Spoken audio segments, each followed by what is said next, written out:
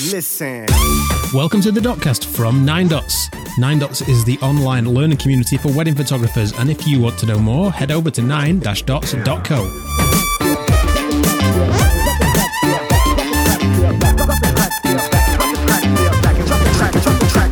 Hello friends, my name is Adam Johnson and I am one of the co-founders of 9dots, along with the legends that are Andy Gaines and Rahul Kona.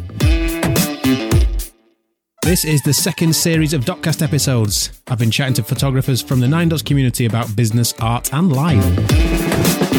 Today's chat is with Manchester-based Neil Redfern. I've been friends with Neil since I started as a wedding photographer back in 2010, and we reminisced during the episode about how important it was that we found a really friendly community of local wedding photographers in those early days, partly thanks to Twitter. I'll chat to Neil about his evolution into an off-camera flash master with his own unique style, and he has some interesting insights into what sort of images he puts out on his social media, especially since training became a big part of his business. We'll also talk about his successful YouTube channel where he's already built a following of over 25,000 subscribers and how he got started there. What I love the most about this episode is how Neil finishes by talking about his love for the creative process, rather than any recognition, likes, followers or subscribers, and how he's driven by an innate need to capture things to look back on in the future. It's a really interesting and very inspiring viewpoint, and something we could all learn from. Neil was also due to be presenting at the 2020 9dots Gathering, which has been postponed to November 2021, and I'm glad to say that Neil will still be there with us. Check out more about the 9dots Gathering at 9-dots.co/gathering. Any comments or suggestions for the Dotcast, or if you want to ask a question to be answered on a future episode by me or one of our guests, drop us a message on Instagram or Facebook, or send a good old-fashioned email to hello@9-dots.co. Anyway, on with the episode. Knowing me, Adam Johnson, knowing you, Neil Redfern, aha! Aha! That is a lifelong dream achieved right there. For both of us. Yeah. For both of us. I mean, I even mentioned to you that I was gonna use that as my intro to these podcasts, and I told you, like, I'm expecting 9 out of 10 people to reply with silence. Oh, I don't know if that would be a good or a bad thing though, because I quite like the fact that it might be now a bit of an underground secret club. Because back in the day, like, everyone would have realised what that meant. It's true, but the trouble was, the first one I recorded was, I don't know if you listened to it, it's Heather Jowett. I did. I listened to it last night, yeah. Which, to be fair, like, being American, a bit of a disadvantage. A little bit, but I thought she'd be more into British comedy than she was. But then I hit the massive roadblock of how do you explain Alan Partridge in words to somebody it's almost like trying to explain a colour to a blind person. It is, and the ironic thing is as well, I was thinking, after I heard that, if I was to sit down and explain Alan Partridge to somebody who'd never seen him, I don't think I could make him sound very funny. I don't know what it is that makes him funny. Like, and that's the genius of it. But yeah, he was a big part. I'm really fanboy now. He wasn't a big part of my childhood, but yeah, he honestly, like, I think it's one of the one comedies that I would never get bored of. But anyway, this is not an Alan Partridge appreciation podcast. Shame. I know, yeah. Well, it is now. But no, it's great to have you on. Thanks for being on the Dotcast. Obviously, you and me, we've got a lot in common in our kind of wedding photography life, especially, but also in life in general. Both from Manchester. Yeah. Both support the correct football team. Yeah. Obviously, that's Manchester United for anybody listening who doesn't know. Indeed. Both massive fans of the city of Manchester and being from Manchester. Yeah, why not? Both became wedding photographers pretty much at exactly the same time. Correct, I think you were just before me, so I think you started in 2008, 2009 time. The first wedding was 2006, although I don't know if I could really even count that, because that was like 1 or 2 weddings that year for friends, and then started sort of actually shooting for people who I didn't know about 2007, 2008, yeah. Yeah, and then I started 2009-ish, but I remember, I don't know, I think it was the heyday of Twitter, wasn't it, back then? And I think... Yes! Yeah, and the funny thing is, like, I've not used Twitter for years now, but if I look at my Twitter account, I've actually tweeted loads, and I was like, when's all this happened? And back in the day, I forget this, but maybe you're the same. I must have been tweeting like a lot, and I have no real memory of it. Yeah. Well, back then, Facebook wasn't particularly conversational. There was no Facebook Messenger, obviously. I don't think WhatsApp existed. So I think if you wanted to actually chat to people, Twitter was the only real way to do that in the industry, you know, in like to get mates in the industry or whatever. That was the only real way to do it. And I remember meeting loads of people back then. And I think that's how, because we had a really good community in the Northwest, definitely back then, especially. And I think that's pretty much how we all first connected was Twitter. It must have been. It must have been. I mean, I can remember when I first went full time, and I used to have a proper job, like you, same as you, working in an office. And then when I went full time, I remember thinking, I don't know anyone, so I need to start like getting in contact with people who I know, like I look up to and things like that, and try and sort of get a little community around me, because otherwise I'd be completely isolated. And I was using email then just to contact people like, oh, hi, I love your work. Will you come and meet me for lunch? And that was it. As far as that was the very first way that I could get in contact with people. I don't think it was other ways. Like you say, after that, it would have been Twitter. And I remember I did send this. I could probably get arrested for this now. I was sending DMs to people, to a florist friend of mine, saying, "Do you fancy meeting up for lunch?" And like just over Twitter, like just a random guy saying, "Hiya, I work in weddings. Do you want to meet up for lunch or something?" And it's weird now. I don't think you're going to get arrested for DMing a florist on Twitter, mate. So you can probably calm down. True. But it's something I just wouldn't. I don't think I'd do that now. Like just literally out the blue, saying like, "Hiya, do you want to meet up?" Yeah, it's totally different though. I just think it's totally different now. But just on that, like we ended up because of that. Really, I don't know if it was a fluke or whether people were lucky in other like regions of the country or beyond. But we ended up with a really tight knit group of about 20 of us, didn't we, back then? It was really nice, and I don't know if we were lucky or it was just a different time. I don't know, because back then again, like it wasn't as easy to be social online, was it? And I think that was probably the key thing. So yeah, it was really good, and we'd obviously, like you say, we'd meet up every month, quite messy drinking nights and everything, but that was good. And like I still, you know, that's how obviously me and you got first like became friends and stuff. And I still like remember that time like fondly, and I'm really pleased it happened, because the friendships made then still hold true now. And yeah, they do. And it's all come down to meeting people in person. I think that's the thing that is different now. You know, it's not really, I don't think it really counts for the friendship unless you know somebody in person. No, I mean, you're making us both sound like quite social beings here, but oh god, one of my favourite is that we met up at some kind of champagne bar in Manchester one time, and neither you or me wanted to really be that social, and ended up just sat together in the corner for the night, just having a chat, and hoping people came to talk to us, which nobody did.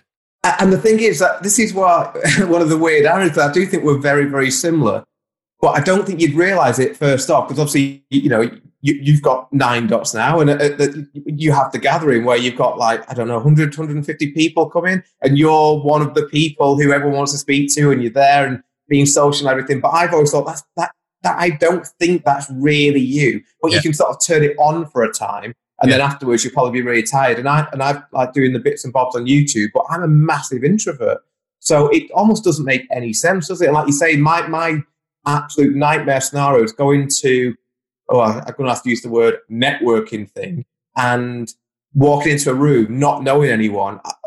That fills me with anxiety. I hate that. If I know one person, I'll gravitate to them and stick to them like a leech, because I don't feel comfortable just walking up to people saying, "Hi, I'm Neil." Yeah. It's into a therapy session now. Why do you think this is though? Because we're not actually that unusual. You speak to a lot of wedding photographers, especially, and you find out that a lot of people are introverted or a bit socially awkward. I wonder why that's a thing amongst. I bet it's not just wedding photographers. I bet it's photographers in general. I would, without a doubt. And like you say, from my experience as well, most people definitely are sort of more on the introvert scale. I don't know why that is. I think it's because to do this job, although we're talking about like the more social aspects, a lot of it is very isolated.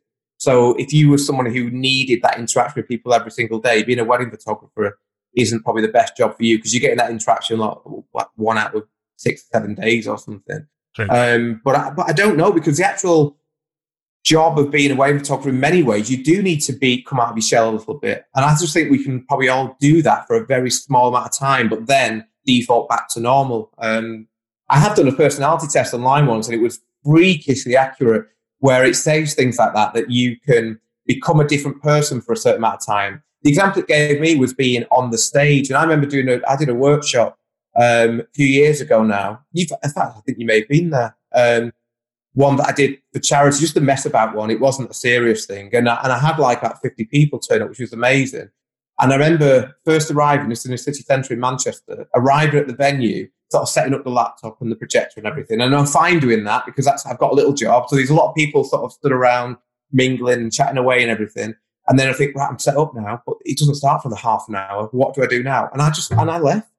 I just left and went to a little Tesco and bought some food and then walked around the city centre whilst my workshop was going on. Yeah. And then arrived like 5 minutes before and then just started. And as soon as I started, hi, I'm Neil, blah, blah, blah, I was fine. And then it's lunchtime and then it's like, oh God. And it's weird. It's such a weird thing. It's like the on and the off. Yeah. And I still struggle now, but I just come to terms that's who I am. Yeah, I mean, I always think weddings, especially. I think I have like a character that I get into. Yeah, like, totally. Like the wedding photographer character, and that's what I think. I'm able to be really extroverted and social at weddings a lot of the time, especially if I get off on the right foot in the morning. Usually, sometimes I find if I don't get off on the right foot with the girls in the morning or whatever, I find it much harder throughout the rest of the day. But 100%, if the banter is good in like bridal prep, I'm on top of the world then, and I can be funny all the rest of the day and like get people bantering and all sorts. But yeah, it's funny that, isn't it, the whole character thing? But I think being on the stage is a good example for it. But I think we're very, very similar characters on that side of things. But you mentioned, I mean, let's talk first. I mean, one thing that became massive in your work quite early on, I think, is Flash. Yes. Yeah. I think you were doing like Flash before it was cool to do Flash. That's what I'm going to go there. And was that a conscious decision stylistically, or just because I think you're quite into the technical side of photography as well, like me? And was it like the attraction to like being a bit more technical with your work that started you off in Flash, or what? I've loaded that question with so many options, but yeah, you can answer however you like. Yeah, you have, and I'll take one. Yeah, I think it was more. I just found it fascinating how you could make a photograph look very different to what your eyes see, and I always felt as though that would help me stand out a little bit more. And it's still the case now, because I always say this, like when I'm talking to people about Flash, like Flash now is not my favorite part of photography whatsoever. Not it's moments, like it's documentary, 100%. But the Flash has always paid the bills. So I'm always very conscious of that. So it's always been the fascination with trying to create something that is different, that sets you apart. And part of that is because I like those photographs, I'm not going to lie, but part of it as well is because it does help me, I think, set me apart a little bit and give me a bit of a USP.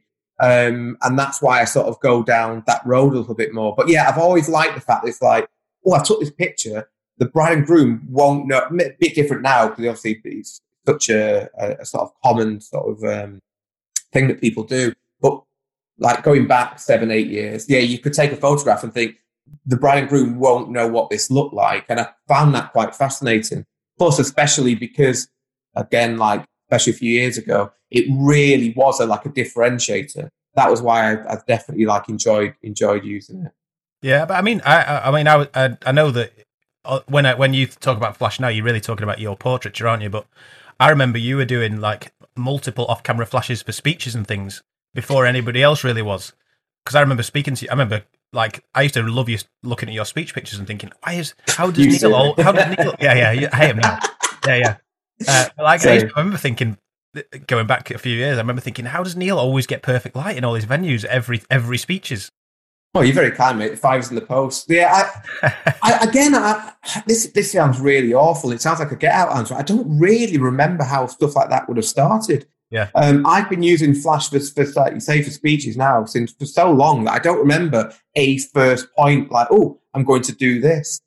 It's probably more out of pure necessity. That's how things tend to happen for me. I tend to figure out things that work quite well because I don't know if we can swear on here. Basically, I'm in the shit because I started shooting. Again, this is awful to admit. I started shooting manual during a wedding ceremony, literally. But I was shooting a ceremony, the Bella Vista in Rochdale, shout out, and shooting into bright windows and thinking, why is my camera, which would have been probably in P at the time, I'm sure, showing me a silhouette of the bride and groom, and literally panicking, thinking, I need to sort this out right now. And that's when I put the camera onto manual. Literally that time. It's crazy to look back on. And with the flashes, with the speeches, I dare say my guess would be I was shooting speeches and thinking, why is it all so dark? I'm struggling. Let's put a flash on. It probably was that. I say I don't really go into it, maybe a bit different now, but back then I wouldn't have thought ahead. It would have been like, this isn't going right. I need to sort this out. And it would have been through pure panic, basically. I mean, I think that's how a lot of people initially get into Flash, isn't it? Just as like an experimentation phase. Yeah. Oh, yeah. And the most common thing that people say in my workshops is like, oh, I do use off-camera Flash, but it's like a lot of it is look, which, you know, is probably the same for all of us still, that every now and again you'll get a good shot, and that good shot sees you through to try it again and try it again. But yeah, a lot of it is like people feel it's a bit more hit and miss. Yeah, but I think a lot of it, especially from my perspective now, I reckon you'll agree, is once you kind of find your recipe, you're not really experimenting all that much. You kind of know it's almost like taking a normal picture once you're really comfortable with it, and not as, because the reason a lot of people are a bit afraid of Flash, I think, is just a bit because they've not tried it enough to know that it's not that. It's quite predictable. Once you have certain ways of doing it, it can be as predictable as working with natural light. That's so true. That's so true. Yeah, and I have go-to setups which I just use wherever. You could say now, right? You're going to shoot speeches, stay over there. All I'd need to know is, can I bounce off the ceiling? And that will just then dictate the one decision I have to make in regards to the setup. Once I know that, I know what the setup will be now. So, like you say, it's extremely predictable. And that is what makes it so good, because then you don't really have to think anymore. It's just like, you don't have to worry about what the light's doing. It's going to be the same all the time. So you can just concentrate on shooting. It's a really good point. Yeah. But do you think it's tricky now? Because obviously, I would say you show a lot of, and you talked about it before, because it is kind of your unique selling point in a way. But you show a lot in your portfolio, social media, all the rest of it. Like, you show a lot of what you'd call like a Neil Redfern Flash portrait. But like you're saying, it's still only going to be a minor element of the day. But, and this is a bigger debate really, but like, I think in a lot of ways, like these artier pictures that maybe arguably wouldn't stand the test of time, like the moments will from that wedding. Oh, they don't. 100% they don't. They're the images and it's those stuff that gets you the bookings, and in a way gives you the unique selling point that means you can have a slightly higher price tag. So it's kind of like a double-edged sword in a way, because you have to take them, and that means people expect them. But realistically, what they want out the other end of the wedding is probably, you know, that picture's going to impress them to start with. But like, I guess my question is, do you find people just expect those pictures now, and you kind of have to conjure them up, or do you still enjoy conjuring them up, or sometimes does it feel a bit like a ball and chain? A bit of both, really. But I think you absolutely hit the nail on the head when you said that. But yeah, I have to take them because I feel the need, and often it's not that. I don't think it's the bride and groom on the day that are putting the pressure on me to take them. I think it's in my own head. I can't leave a wedding without thinking, right, what's my finale shot? Now that's not because often the bride and groom are dancing it; they don't really care. But I've got this thing in me which is like, I have to take something, because if I don't, I've let them down, and I've let me down, if you like. And then I've also I also need content to show the next couple as well. But what you said, which I think is so true, is that those photographs are for now. They have a shelf life, I believe, of maybe 6 months to a year. In terms, from the bride and groom point of view, they're probably like, they want to look at those first, maybe put them on Facebook because they are a little bit different, and they are something that's going to get attention, basically. Yeah. But I don't have any illusions whatsoever. There is no sort of couple who are going to sit back when they're 80 on a park bench looking back at the photographs and think, oh, look at that photograph that Neil did with the fractal filter. That is never going to happen. But what hopefully will happen is that, you know, it's very cheesy and cliche, but it's so true that it'll be the moments, the real moments where we've had no say in that moment whatsoever, which stand the test of time. But I always think what you can't, or maybe you can, I try to insinuate this in, say, inquiry meetings. So I always think that like the flash photographs are a bait, if you like, to get couples interested. And often that's when couples do inquire, they'll say, oh, we really like the pictures that we've seen on Instagram. And Instagram, like 4 out of 5 pictures is a portrait, that sort of thing. And then I spend my inquiry meetings talking to them about the importance of moment. But I think couples sometimes almost like need educating as to why the moments are so important. Because what you can't basically say is, look, you're going to want that photograph of you with your dad. because, in 30 years' time, he might not be here. And you can't really say, let's contract on the moments because everyone's going to die. It's a little bit negative, but I think I try and insinuate the importance of moments more in inquiry meetings. So it's very much two sides. The portraits are the bait, and then I spend talk about the portraits. But for me, I always have the fear that if I show the 4 out of 5 shots are documentary images, one, I think everyone shoots documentary these days. Documentary used to be the niche, but now it's not. Now everyone's shooting documentary. So portraits are more the niche now. And I think that sort of helps me, because even though people might want documentary, I'm still, if people want portraits, I'm probably standing out a little bit more to those people because I'm in a smaller pool now.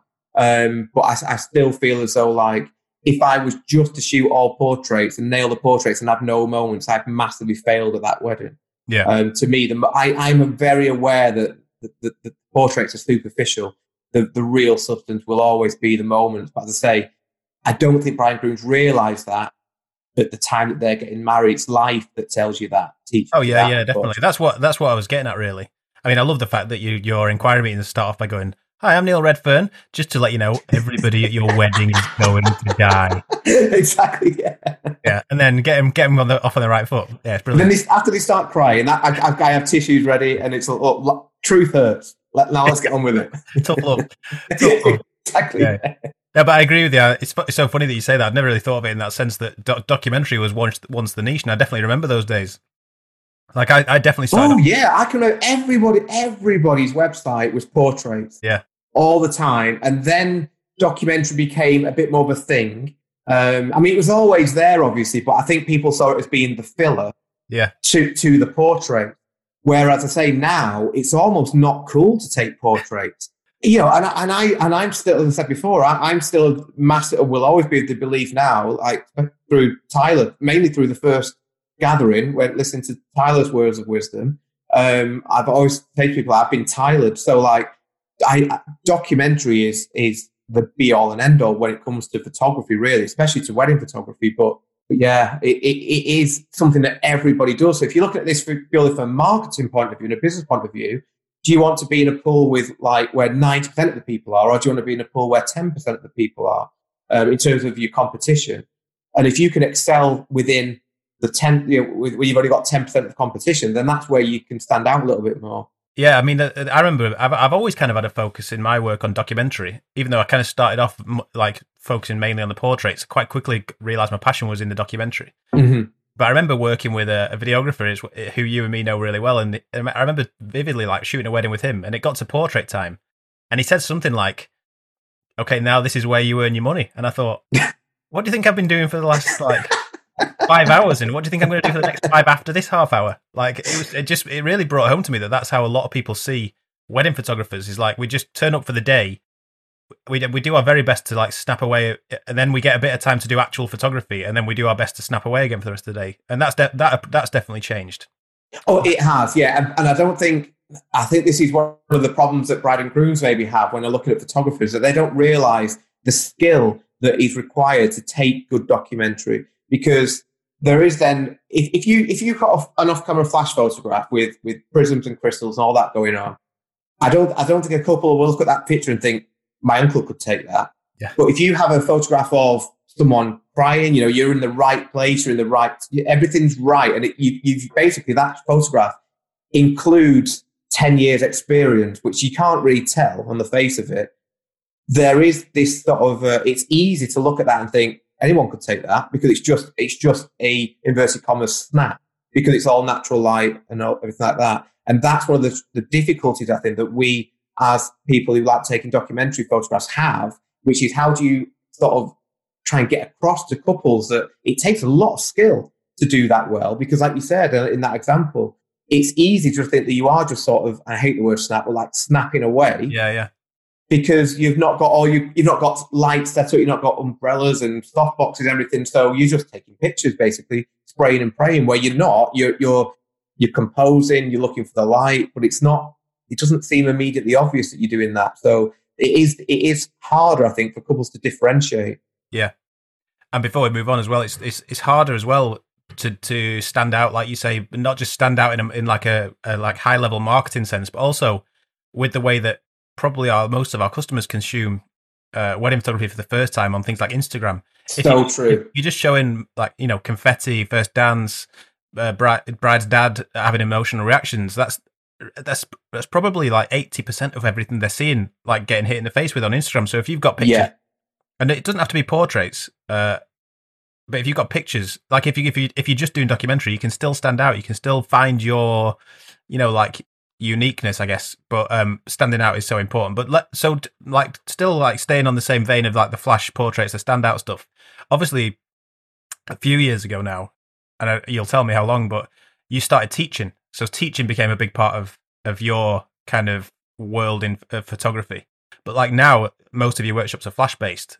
Yes. And I think having that element of like unique selling point, again, that kind of to your work, is what's helped you probably get into the teaching side of it as well.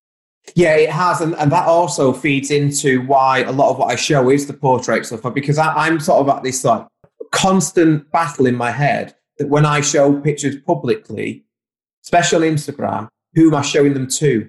And I've almost made the decision that my Instagram is 70-30 sort of pointed towards photographers who potentially may come on workshops, follow me on YouTube and what have you, and things like that. And that's another reason why a lot of what I show is the portrait side, because I don't feel as though the majority of people who look at my work on Instagram are couples. Obviously, couples feed into that, which is really nice, and I hope, you know, I'd like to have more. But it's certainly that all the comments I ever receive are certainly from photographers. So that sort of feeds into that. And again, it's one of those self-fulfilling prophecies that if you know that what's getting you attention and is doing well, again, for your business is a particular style of photograph, that's what I sort of feed that more.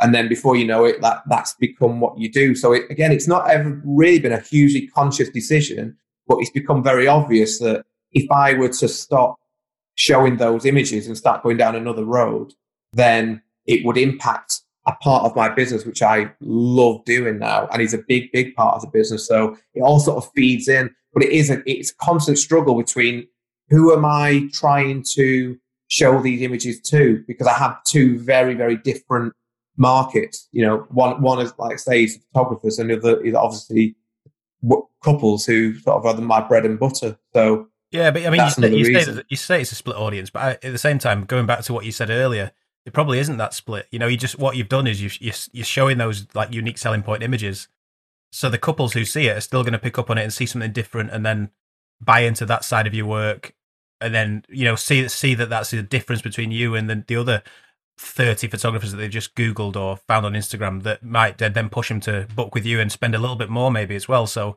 maybe it is a split audience, but maybe it isn't. But I think you're dead right. Yeah. Like the advice you're giving, which is to kind of know your audience and go for that audience. And you decided that mainly that's photographers.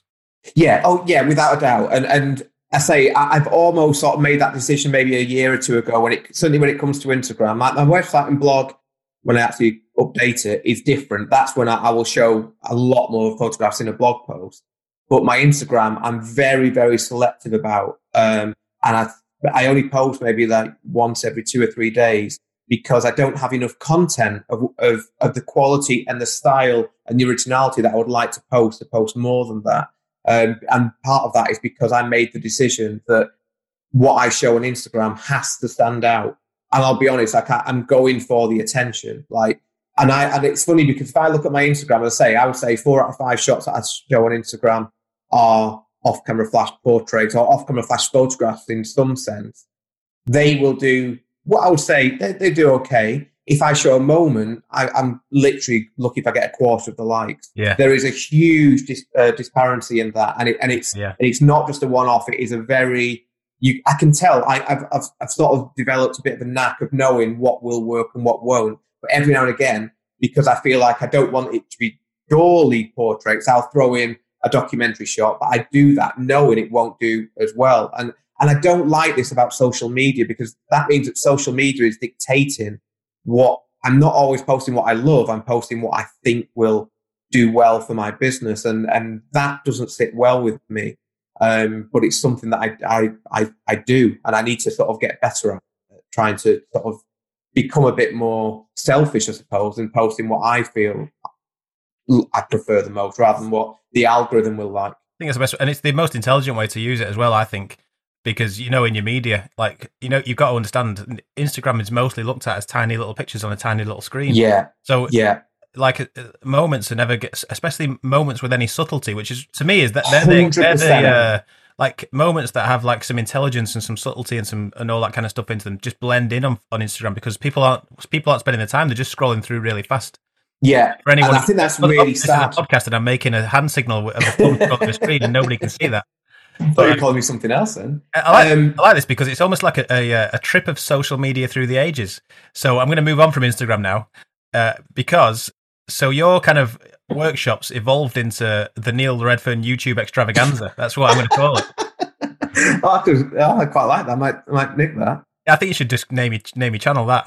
Yeah, sounds good. How does a introverted person decide to want to put video content out on the biggest video sharing social media site in the world? It's a really good question, and one that I would have 2 years ago, if you had said to me, would you make videos where you're actually talking into the camera and then putting that public? Forget that. I'm way too shy and introverted for that. But it all started, I think, the beginning of 2018. It's been 2.5 years I've been doing it now. And I'm in a group called the MagMod community. Obviously, a lot of what I do uses MagMod equipment. So I've been quite sort of active in their Facebook group. And somebody asked a question. I would always post pictures in there. And then I started posting little behind the scenes in there as well, which tended to do quite well. So you see the before and the after. And that's what I always enjoyed about Flash, trying to think, this is a very, crappy, sort of unattractive, in the conventional sense, scene. But you can create this image from it. And I started showing those little before and afters. And somebody just asked me about a particular photograph. How did you do this? So it's and I'd write out the explanation, but it was taking forever. So I thought what would be easier is I could just narrate basically my answer as to how I did a particular shot and just put that. And I thought, right, well, I'll do that. Made it into a video. I literally, what I'm going to say now all sounds fake, and I absolutely promise you 100% it is the truth. I was like, right, okay, where do I post this? I'll post it on YouTube, and I'll just post a link in the group. I didn't even at that point know that you could even subscribe to people on YouTube. I swear it sounds ridiculous, but YouTube to me back then was literally just, you'd look at videos of cats, or if you've got a leaky tap, you just Google how to fix it, YouTube how to fix it. That was all I ever used it for. Now I watch YouTube more than TV. I don't even watch TV, but I consume YouTube so much now. But at that point, I didn't know a thing about it. It was just a way of me sharing a video, and that was it. And then a couple of days later, I was getting these notifications so-and-so subscribe. It's that's different. So again, the only place that video was ever played was the MagMod community. I then did another one. In fact, I think it was when I was away at the time. I was shooting a wedding in Hong Kong, and that's where I think I made my first video, if I remember right.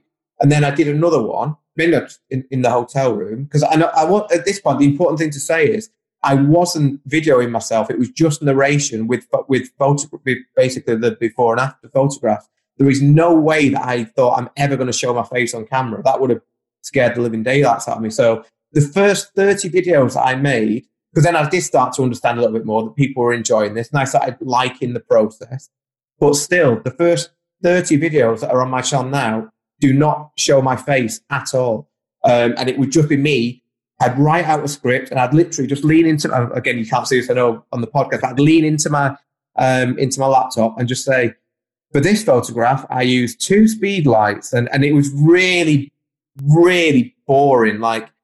And there was nothing in it at all. It was just literally me reading a script, and that's how it started. And then as you slowly get more confident, I then start, and I started watching YouTube as well. And I don't mean photography YouTube channels. I mean just YouTubers. You sort of start thinking, oh, I like what they're doing, and they're talking a little bit more upbeat. So you then start integrating that a little bit more. And then I started going outside and talking to the camera, but I will still only ever do it when I'm on my own. Even now, I can talk into a camera and I can sort of commentate now when I'm shooting, but I still feel a bit weirded out if there's people around. The videos that I do, which are the most popular, which is like how I shot this, and I'm talking through every stage of how I created a particular photograph. There's usually just a model there, and maybe the odd other person, literally one or two people. I've done a couple of videos at workshops where I've got like 5 or 6 people watching me, and that's quite strange. But even now, that's weird. But the thing about, to answer your question, you answered a long question, I'll give you an even longer answer, which is like, what helps being an introvert is that there's no one there when I'm making the video. And that is the difference. If I was like, making me in front of a live studio audience, I'd freeze and I'd hate it. But because it's just me and at most say one other person, then I can do that, because you don't realize that other people might watch this. You're just thinking, it's only me in a room just talking. And the other person who's often the model is bored anyway. They're not bothered. They're not listening. He could say anything. So you can get away with it basically. Yeah. And that's the reason. It's all down to the fact that the videos themselves are recorded virtually like in isolation. And that's how you can do it being an introvert. How many subscribers have you got now? It's getting on for 25,000 now, which is crazy. It's absolutely crazy. So you're making a fortune from YouTube, obviously, per year now. Well, yeah, that's why I'm still driving around in a Vauxhall. The actual the way that YouTube works is if you reach 1,000 subscribers and 4,000 hours watch time, which it's not easy to do that, but it's certainly achievable if you're consistent. People, when you get into YouTube in a big way, you realize that you have to please the algorithm, and you do that often not by video quality, unfortunately, because I put out what I would say is some of my better stuff recently, and that's only because experience. The more videos you do, like with anything in life, the more practice you have, the better your content becomes, the better you become at every part of the video making process. And I'd like to think that what I'm doing, say, the past 2 or 3 months is potentially at the best stuff that I've done, but my views were by far higher, say, this time last year. And that's frustrating. And a lot of that is just due to you basically somehow, you might not even be aware how, you've sort of pleased the algorithm. And it's a dark art as to how you do that. And no one really knows the answer, but you become a slave to it. And that becomes good and bad. Like, I'm producing a video a week at the moment, which is tough to do, but I'm doing that to please the algorithm, because if I have a gap of a month, the next video that I put out, almost regardless of how good it is, will probably flop, or it won't do as well because I'm being punished because I've not been posting consistently. So you become a slave to it. So that's how that part of it works. So, but you get paid through, when we're looking at it from purely YouTube point of view, through the ads. I say, and that's where you have to have 4,000 hours watch time and 1,000 subscribers. But the AdSense is very small, and it all depends on what sector you're in as well. This time next year, Rodders. Yeah, we'll see. Yeah, that would be good. But for the thing with YouTube, I just love the process of it now. Yeah. There's something about it which I really enjoy, and I've tried to figure out what that is on a deeper level. And I think it's why I like getting into why I enjoy photography as well. And it's due to the fact that I can create something that I am proud of, put that out there into the world, and then step away from it. And that does the talking for me. And that's why I enjoy photography, because you can create something, you can spend time trying to get something right, and then you don't have to sell it, if that makes sense. You have to try and put it out there yourself and say, this is why I think this is good, or this is why I think I'm good at this. It's like you put that out there, you step back from it, close the door on it, and then just see how it goes. And that is the reason I like the YouTube videos as well, that I can craft something, then put it out there, but then that does, it sort of like lives and dies on its own. Then I'm not involved in that anymore. The video has to stand on its own 2 feet. And that's why I enjoy it. I think there's an incredible amount of wisdom in everything you just said. So obviously one thing that starts from it is that you didn't try and become a YouTuber. It's almost like no. You put a video out and were surprised that, and then you put another one, and then you put another one because there was kind of an apparent demand for it, rather than going, right, this week I'm going to try and become a YouTuber. Because I don't think it would have worked the other way around. And the other thing that's amazing, I mean, Gary Vayner, I don't know if you know Gary Vaynerchuk much. Oh, Gary V. Sorry, it's a surname it's from. Yes. Where he transformed his family's wine business by starting a YouTube channel for it, basically. And he was saying that he basically, even now, he makes all his videos as if one person's going to see him. Like, he doesn't make videos now any differently because millions of people see him. He still makes them as if it was that very first video when he didn't know if anyone was going to watch it. And he was like, the biggest thing I can tell anybody who's trying to make content is, don't try and make content for the viewers. Make content because that's what you feel like is good content. And yeah, you want to put 100%. out there. And the other massive thing, and I harp on about this all the time, is anything you do, you've got to do it for the love of the process. You can't do it because you want the attention out of the back end of it, or for whatever product it creates. So, like you're saying, with photography, with YouTubing, even with teaching, with your workshops and all the rest of it, you do all of it because you love the process of it. 100%. That is so true, and that's why I think the people who are on YouTube, no one sort of falls into a huge success on YouTube because it doesn't really happen. It takes a lot of work. Like you say, exactly the same with photography as well. And with photography, with wedding photography especially, we're going out, we're shooting for one day. Maybe it might take, I know that you're a demon when it comes to your workflow, but it takes me, say, 3 or 4 days maybe to finish and edit that wedding. And that is hard because you're just sat there on a laptop. I'm easily distracted. It's quite a hard graft to do that. And if you were doing that, however many weddings you shoot, 25, 30 times a year, and you didn't love it, you would get burnt out and become bored of that within weeks, I reckon. So you have to love it. And it's that love which sees you through. And it's exactly the same for YouTube, that YouTube is a grind. It's like each week I put out a video knowing at the moment they're not doing anywhere near as well as they were a year ago. But I've almost come to think I don't care about that because I'm enjoying what I'm producing and I'm getting nice comments back from it. And that's enough. But I'd almost say, which again, I know it's a cliche, it's that bit of a, excuse my friends, that bit of a wanky thing to say, but I would still make the videos if I was getting a tenth of the people watching because I love the process of it.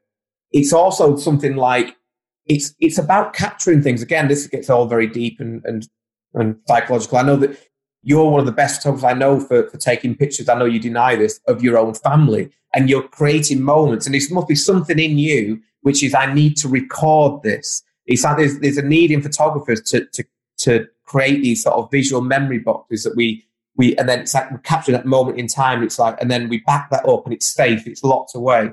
And there's something in me that has always felt the need to do that. Like, I'll photograph all sorts of rubbish on my phone because I need to capture it. Not because it's a good picture. It's I need to keep that thing in some sort of system, and I can look back on that in years to come. So it's not even to do with the photograph, it's to do with the memory. And YouTube is similar. That if I went out last week, did an engagement shoot at Durdle Door. It was really cool. I can't imagine doing that now without capturing it in some form in a video now. And that's not because the couple want it. It's not because I think it's going to do really well for views or anything like that. It's because I'm thinking I'm going to enjoy looking back on this in 10 years. And that, again, is something that's deeper inside me that is not about the views. It's about this need to capture things and then look back on them. And that's what really sort of like gets me. So that, to answer your question, it's like there's a love of it. There's a need to do that sees me through. It's not because I want to become Instagram or YouTube famous. It's not that at all. It's fulfilling a need that I think I have on some sort of deeper level. Listen. Massive thanks to Neil for this really deep insight into the creative process and the need to create for the sake of creating and preserving memories rather than the desire for attention that I think we're all guilty of needing at times. You can find Neil's work and information about his regular flash workshops at neilredfern.com, as well as on Instagram, Facebook and YouTube. And make sure you come and see him at the 9 Dots Gathering. You can listen to previous episodes of the Dotcast anywhere you normally listen to podcasts, and to find out more about 9 Dots or to become a member and support our cause for a more community-led industry, head over to 9-dots.co. See you next time.